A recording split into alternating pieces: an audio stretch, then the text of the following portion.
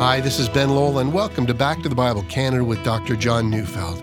Well, we conclude our series today, I Will Tell, with a message entitled, Getting Prepared to Give an Answer. So turn in your Bibles to 1 Peter chapter 3, verses 13 to 17, as we join Dr. Neufeld now.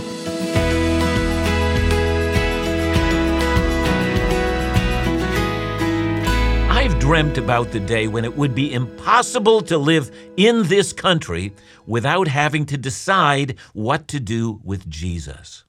That is, to quote another, I have a dream. I have a dream that every man, woman, and child in this country will hear the gospel message and be confronted with an invitation of the gospel. They'll know what the gospel is, know what the gospel demands, and they'll need to choose. In order to get to that place, Christians in our country will have to begin talking about Jesus all the time, at work, in our schools, across the back fence, among our naturally occurring friendship networks. But all of us know a dialogue about Jesus, or a dialogue about faith, or a dialogue about the gospel is not just a one-way affair. If we want honest, open, respectful conversations, it means we both speak and listen. All Christians want to share with others about Jesus' life and death and resurrection. But some people are not ready to hear, and that may be for a number of reasons. I want you to imagine the truth of the gospel as a great and ancient castle.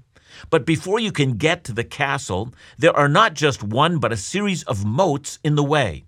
You can tell people that they should get to the castle and consider the castle, but they're looking at the moats and they say, those moats are uncrossable. Well, we correct them saying, it's not about the moats, it's about the castle, but all the while they're looking at the moats. I say this because there have been some evangelistic methods that teach that we should avoid certain questions. So when someone asks a question like, well, what about evolution? We should find a way of steering them back to the cross. We say, let's leave that question for another time. Let's talk about what God has done in Jesus. Get them to the castle. But my thinking is that when someone is seriously examining the faith, we must deal with the questions that people are actually asking. I don't trust organized religion. Aren't Christians intolerant of other people? Isn't faith the opposite of reason and evidence? Doesn't the presence of suffering argue against a good and all-powerful God? Isn't church boring? Hasn't Christianity been disproved? Isn't the Christian faith in decline and will soon be irrelevant? I don't think I like or trust Christians. Aren't religions responsible for so much hatred, and weren't all manner of wars inspired by religion? See, those are the moats that prevent someone from getting to the castle. And somehow I believe we're going to have to put some drawbridges across the moats. We need to help people to see that the moat is not actually uncrossable, but we're going to have to take the moat seriously. Now, of course, we begin by forming friendships with non-believers and by talking about our faith.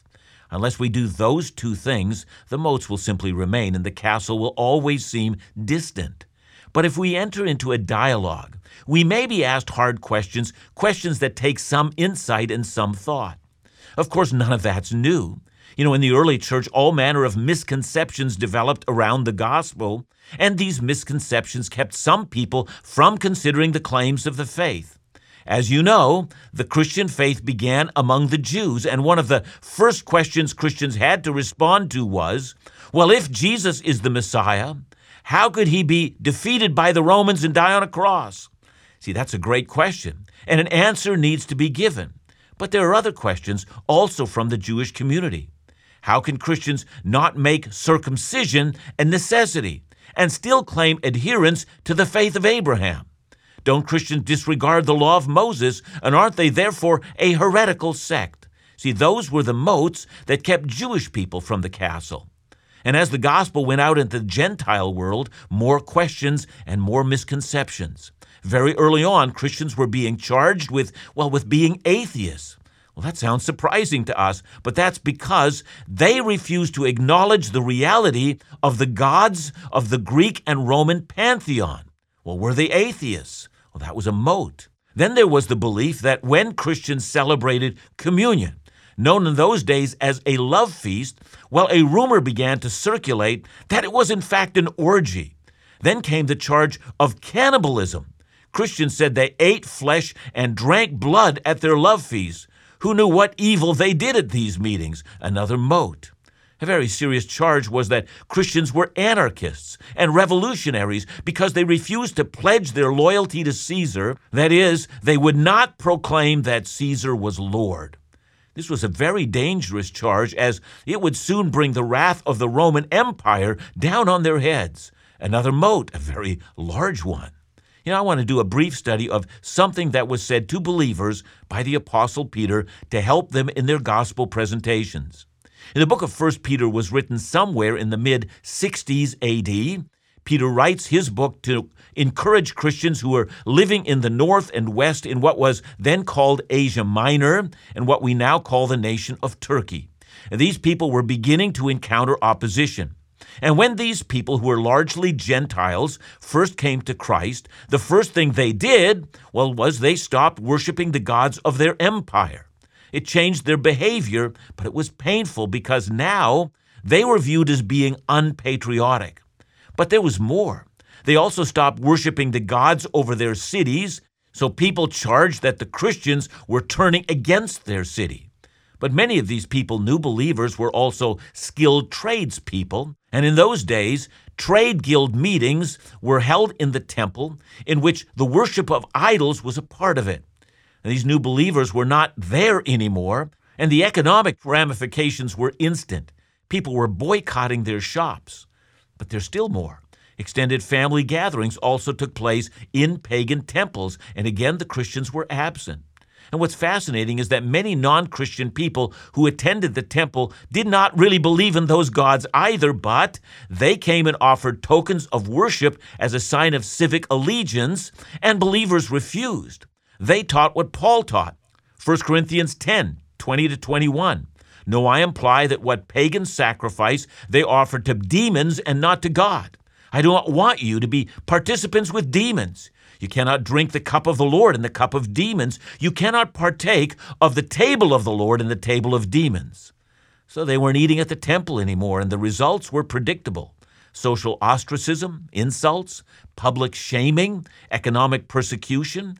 And as Christians were reeling in a world that thought them to be antisocial troublemakers, where great moats existed to prevent people from getting to the gospel, Peter writes them to explain how they are to act.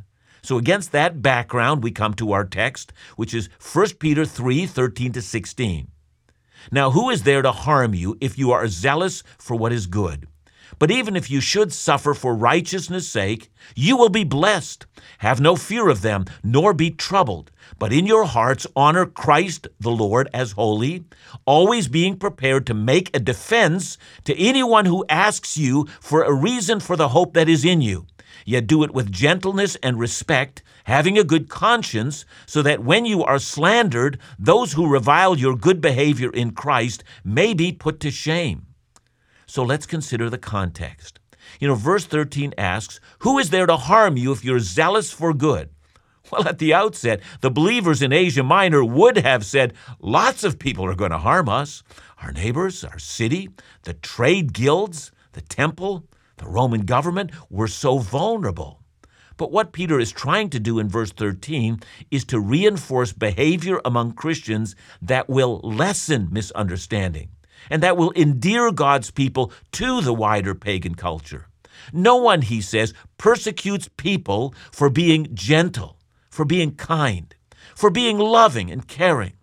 And that's the kind of behavior that he's talking about here. The culture you live in may misunderstand your faith, but if you can become known as people of graciousness, you're going to be halfway home. And by the way, that's still so important today. Nothing is so disarming as a person who, forgives their enemies, as someone who looks for opportunities to bless others, as someone who volunteers in social endeavors, someone who helps in their own public school, someone who looks for ways to encourage others. Those kinds of attitudes open the door for the gospel. But where Christians are seen as ungracious, in that case, the size of the moat only grows larger. And the way to the castle, to the gospel, it's uncrossable. So that's the first step in building bridges. And then Peter adds, even if you suffer for righteousness' sake. And the grammar here suggests this: in the unlikely event that people do persecute you for being gracious, in that case, don't be discouraged. In fact, says Peter, you are in fact blessed. We need to learn more.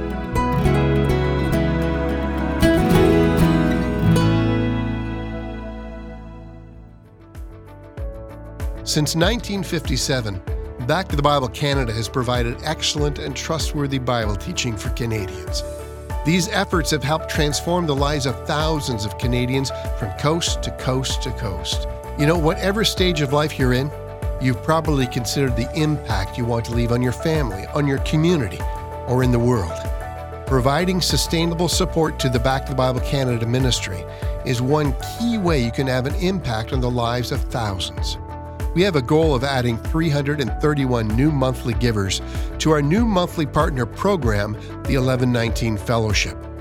Won't you help us reach that goal and ensure the message of God's Word continues to be available and its message continues to transform lives? To learn more about the program, the benefits of joining, and to become a member, visit backtothebible.ca/fellowship.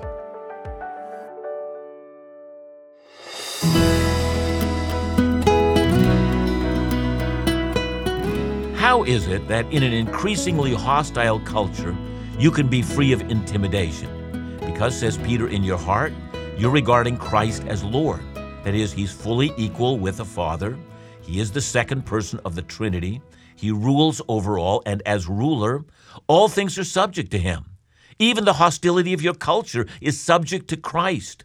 But of course, Peter's not just telling us to regard Christ as Lord, but to regard Christ the Lord as holy. What's he trying to communicate? You know, there's a background to that statement, and it comes from Isaiah 8:13, which says, "But the Lord of hosts, him you shall honor as holy. Let him be your fear, let him be your dread." If you're going to fear anybody, fear God, fear Christ, regard him as holy, and let your fear be of him alone. And once that happens, it will take your fear of people away, even people who might intimidate and persecute you. Only the one who fears God can know what it is to fear no man. So we need to be prepared to answer anyone who asks for the hope that we have. So let's start with a principle. Believers in Christ must be courageous. And if the truth is told, there are some believers who are actually intimidated by the world. And so if that is you, you might say to yourself, well, the best thing to do is to believe in the gospel, but to keep it fairly private. And you've been flying under the radar, so to speak, and up till now, very few unbelievers you interact with know that you're a believer, or even if they do, you've never entered into a dialogue with them, and the reason? Fear. But if you learn to regard Jesus the Lord as holy, it's going to give you a courage to enter into the arena of discussing your faith openly with others. But there's another feature that Peter's already mentioned. When we enter into a dialogue, it sure helps to have a good reputation with people. Look at verse 15b. First, always be prepared. So what's behind that statement is that Christians have already thought about some of the questions that non-Christians are asking. And they know about some of the misconceptions that non-Christians do have about the faith. And they've become deeply intimate with their faith, and they're well-grounded. And what's more, they've begun to grasp that there is a rational basis for their faith. So please don't misunderstand. I'm not saying that unless you're educated, don't attempt evangelism. But I am saying that when you begin to share your faith, people will ask you questions that you won't be able to answer. And when that happens, you can do one of three things. One, you can fake it. You can make up answers as you go. That's always bad. Second, you can say, well, all those questions are just from the evil one. This is often a failure to listen. Or third, you can decide to get prepared. You can begin to ask and to study and to understand, and you can get prepared along the way. So let's go to that next phrase. The word here is to give a defense. And the Greek word for defense is the word apologia. From that word comes an area of Christian studies called Christian apologetics. It's a field of Christian theology that is devoted to giving a rational defense for the Christian faith. And people in the field of apologetics often say things like, well, the heart can't rejoice in what the mind rejects as false, and helping the believer think and helping the thinker believe. The idea behind it is that sometimes apologetics, which we would think is all about evangelism, in fact has another benefit. Sometimes the study of apologetics is a great help for Christians themselves, because many of us have the very same questions that the world has, and we'd love to hear an answer. Questions like, is it ever okay to have doubts? And what role does scientific evidence play into my faith? Very early on after coming to Christ, I struggled with my own doubts. I wondered to what extent I had truly come to believe simply because of some of the struggles that I had. Was there any objective reason for believing? How did I really know there was a God? How did I really know that Jesus was the Son of God? How did I really know that the Bible was the Word of God? Were these the kind of things I should simply accept in faith, that is, without any corroborating evidence? Or was faith actually something that rested on the sufficiency of the evidence? I can't tell you how delighted I became as I was discipled by Christian teachers who believed that asking hard questions wasn't wrong, it was welcomed. And so I began to read. Very early on, look, I'm an old guy, but I read 2 books that really changed my life, and both from a theologian named Francis Schaeffer. The books were entitled The God Who Is There, and then He Is There and He Is Not Silent. Now, Francis Schaeffer's been dead for a long time, and I still recommend those books to university students. I think it has profoundly shaped me in the early years. But out of that came a conviction that the Christian faith was defendable. Indeed, it was reasonable. I could answer the hard questions. In fact, it did more. It invited non-Christians to face their own hard questions. Indeed, they too needed to defend their worldview. And as I went off to university, I was constantly defending my faith and asking non-believers to do the same with their worldview. And those years were, for me, some of the best years of my life as I learned to depend more and more on the truths of Scripture. And out of that was born a conviction. All Christians can be trained to defend their faith. We don't need to be afraid of tough questions. In fact, we should not only answer them, but we should ask some of our own tough questions as well. And so remember where we've been. 1, we must be courageous. We must learn to speak about our faith, and we need to ask others to speak about their faith. Make faith a part of your conversation. And 2, we must have honorable conduct so that we can't be charged with bad, ungracious attitudes. But we must also be prepared to give real answers. Peter speaks about making a defense of our faith when asked. Now, notice the last part of this verse. Here they ask you for a reason for the hope within you. I notice that in this verse, the non-Christian is doing the asking. And that's because the believer has been bold enough to share, and as a result, the unbeliever asks. Perhaps the conversation goes this way. I've noticed you refuse to pour out libations to Caesar and call him Lord, and I also noticed that you've expressed your willingness to honor the emperor. How do you reconcile that? I recently had a conversation with a university professor, and it went this way. He said, how do you define faith? I've heard that faith means believing in something that can't be substantiated by evidence. Is that what you believe? And with that question came a dialogue. See, what I was being asked to do was to give a reason for the hope that is within me. Listen to how God addresses us in Isaiah 1 verse 18. Come now, let us reason together, says the Lord. Though your sins are like scarlet, they shall be as white as snow. Though they are red like crimson, they shall become like wool. See, I have noticed that this offer, which is an offer to come and be forgiven, begins with an offer to reason. All people who share their faith should be trained to use the Scripture as we talk about our faith. But we are not quoting Scripture as if it were a missile or a club to win an argument. We're quoting Scripture in a way that not only appeals to the heart, but also to the mind. You see, in order to enter a dialogue that's genuinely fruitful, people have to feel that they're being taken seriously. So we must be reasonable. But Peter's still not done. He adds one more feature. Peter says, when we give a defense, we must do so out of gentleness, respect, and fear. Not fear of people, but fear that we might misrepresent the gospel. You see, no matter who the person is, and regardless of their perspective, they are still human beings made in the image of God. Respect is demanded. And finally, Peter speaks of having a good conscience. That is, when the conversation is done, can we, in good conscience, say, we've represented Christ well, and we've treated the people we've communicated with as image bearers of God? They know they've been respected, and they also know they've been loved. And that's our commitment. See, we will tell, we will pray, we'll ask God to give us a zeal for evangelism. We will declare the deeds of God. But while we make a new commitment that we will tell, let's also get an attitude of faith. I will tell, but I will also believe. I will believe in the power of the gospel. I will also believe that when I tell, my words will not be in vain. The words that I speak that are God's words will bear fruit. And when I go home to my Savior, I'm not going home alone. I'm going to see those who have come to Christ through my ministry. Would you like that to be said about you? Then begin today by simply offering a prayer to the Lord. Say to the Lord, I've not done it up till now, but I'd like to begin. I will tell, so the next generation also hears of the great things of the Lord.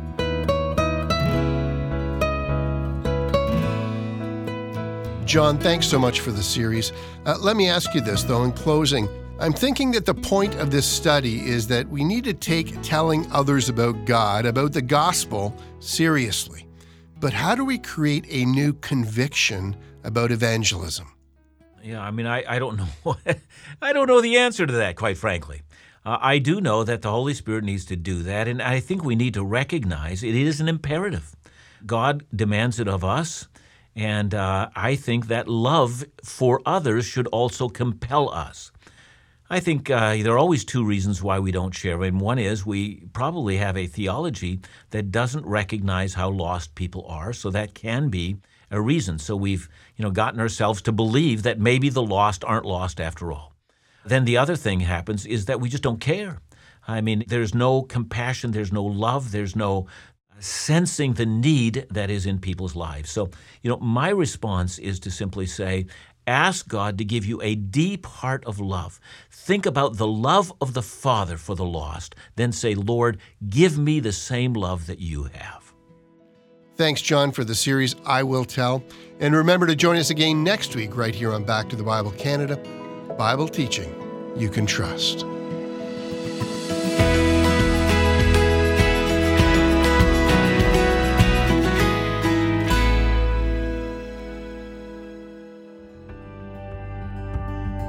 Ricardo wrote, "Thank you and all the men and women of Back to the Bible Canada for the great work you do. You continue to inspire my spiritual growth, and I'm grateful God has given me the opportunity to contribute. All praise and glory to God." Ricardo, thank you. Friends like you make this Bible teaching ministry possible. Has your life been impacted by the Word of God and perhaps the ministry of Back to the Bible Canada? Well, with your financial contribution, or by becoming a monthly partner through our 1119 Fellowship, we can continue to make Bible teaching you can trust accessible to our nation. If you'd like to be part of the ministry of Back to the Bible Canada, laugh again or in doubt, just give us a call at 1-800-663-2425 or visit backtothebible.ca.